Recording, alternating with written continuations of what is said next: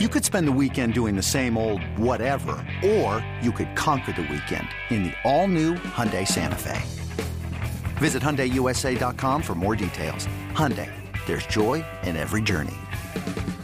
This episode is brought to you by Progressive Insurance. Whether you love true crime or comedy, celebrity interviews or news, you call the shots on what's in your podcast queue. And guess what? Now you can call them on your auto insurance too with the Name Your Price tool from Progressive. It works just the way it sounds. You tell Progressive how much you want to pay for car insurance, and they'll show you coverage options that fit your budget. Get your quote today at Progressive.com to join the over 28 million drivers who trust Progressive. Progressive Casualty Insurance Company and Affiliates. Price and coverage match limited by state law. When you need mealtime inspiration, it's worth shopping Kroger, where you'll find over 30,000 mouth-watering choices that excite your inner foodie. And no matter what tasty choice you make, you'll enjoy our everyday low prices, plus extra ways to save, like digital coupons worth over $600 each week. You can also save up to $1 off per gallon at the pump with fuel points. More savings and more inspiring flavors make shopping Kroger worth it every time. Kroger, fresh for everyone. Fuel restrictions apply. This is It's Always Game Day in Cincinnati with Lindsey Patterson and Mike Santagata.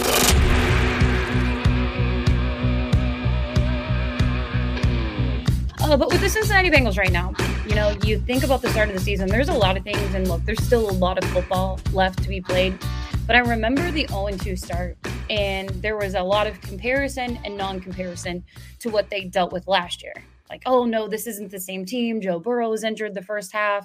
The stats aren't the same. This needs to get worked on. It just doesn't feel like we can compare it to what happened last year. And while we can't yet, because there's still a lot of football left, this team is 5-3 on the season. And it feels like you look at this Bills game, you look at the Niners game, and I know people are down on the Bills and some were down on the Niners after the Bengals beat them. Those are still two really good football teams, and I still feel like the Bills are going to be in the playoffs and they'll figure it all out. Some say it's a bad matchup when they played the Cincinnati Bengals. I just think the Bengals were a better team. But you look at opportunities offensively with this team, and you look at opportunities just a week ago when they were playing the 49ers, and they left points off the board. And I still felt like they were in control of both games, and including this one. I honestly didn't really feel too worried about it, to be completely honest. It was just a bummer that they missed opportunities, late in the second half, and then obviously in the most of the second half for them offensively. Being a fan of the stands, I feel like this is the perfect game because it was a little bit tight, so there was a little bit of drama to it, but the Bengals led the entire way, and it felt fairly comfortable. Reminded me a little bit of that. And I guess they had a shot at the end to maybe tie it, but that Raiders playoff game where the entire time it felt like the Bengals were in control, even though it was fairly close throughout the game. That's a good one to be in attendance for. Usually, you've got the drama, but you also are feeling pretty good the entire game. I think against the Niners, for sure, they left points on the board.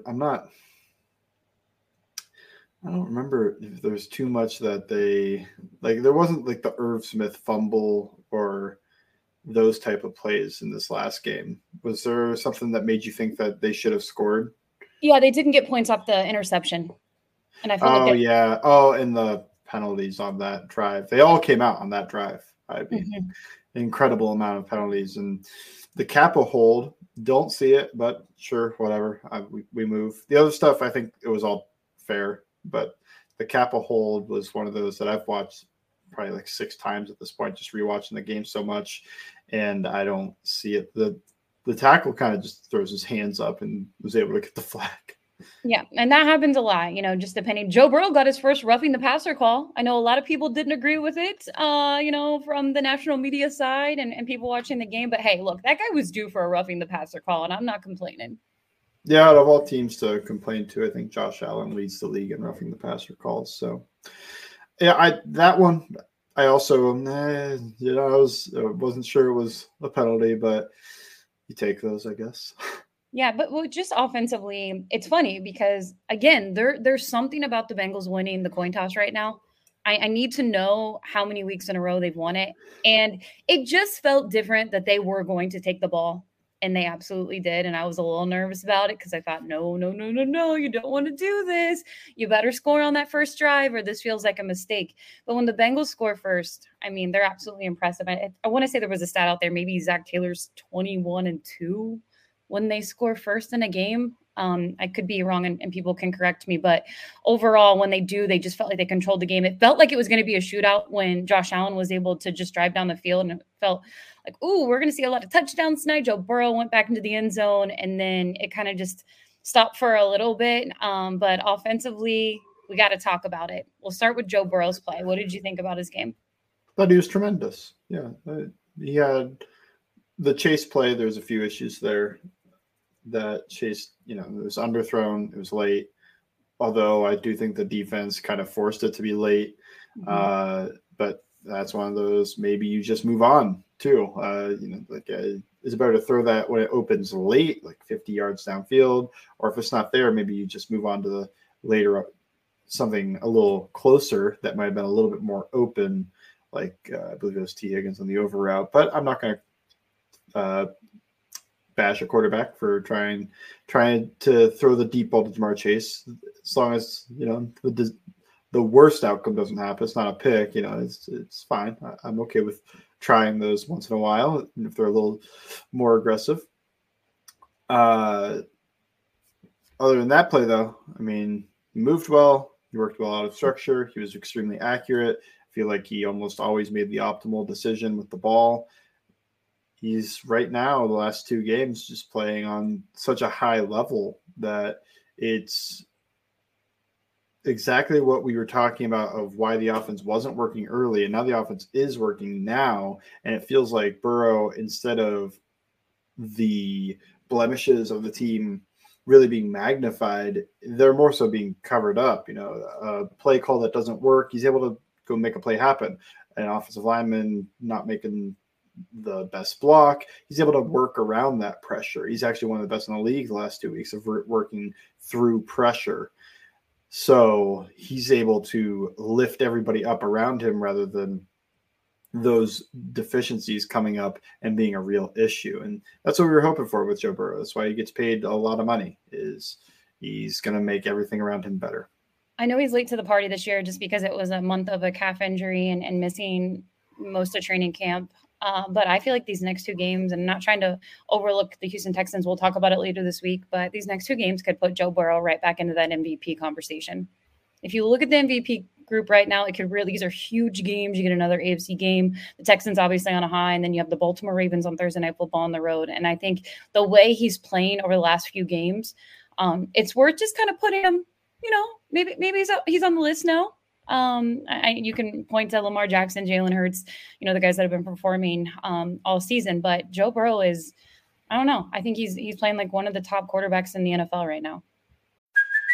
Hey, it's Kaylee Cuoco for Priceline. Ready to go to your happy place for a happy price? Well, why didn't you say so? Just download the Priceline app right now and save up to 60% on hotels. So whether it's Cousin Kevin's Kazoo Concert in Kansas City, go Kevin, or Becky's Bachelorette Bash in Bermuda, you never have to miss a trip ever again. So download the Priceline app today. Your savings are waiting. Go to your happy place for a happy price. Go to your happy price, Priceline. Yeah, I think the primetime games are huge because Josh Allen, stat-wise, and in most of his games has been good and really could probably be in the conversation. But right now, his odds have dropped all the way down to like where Trevor Lawrence is, and I think a lot of that has to do with, they played primetime, they lost to the Jets, and then they lost to the Bengals, and neither one of those games was he fantastic. On the other hand, while Burrow wasn't great in that Rams game, I feel like it's understandable because of the calf injury is pretty obvious he was dealing with in that game. And then he was lights out in a primetime game. Well, Thursday night, 2 weeks. Don't overlook the Texans are a good team. No. But in terms of the media and viewing Joe Burrow, it feels like that Ravens game could be a turning point because right now Lamar may be the favorite or at least one of the favorites and ahead of Burrow in the race. So if you are on Burrow MVP watch, I think that Thursday Night Football in 2 weeks is going to be probably the most important game at least until they play the Chiefs near the end of the year. Yeah, 100%. And kind of just going off of the offense right now, T. Higgins, a guy who's been battling a rib injury, he's toughing it out, playing out there. Huge year for him. Everybody knows about the contract extension. Is he going to be staying in Cincinnati? Is he going to be leaving? I don't want to think about any of that, but I felt like a night where they took Jamar Chase away, T. Higgins stepped up, and it felt like such a bounce back game for him this year. And he was just fun to watch. I wanted him in the end zone. I was so bummed that I thought one of the touchdowns, I'm like, it's in. And then obviously the replay showed that it wasn't. But T was unbelievable on Sunday night.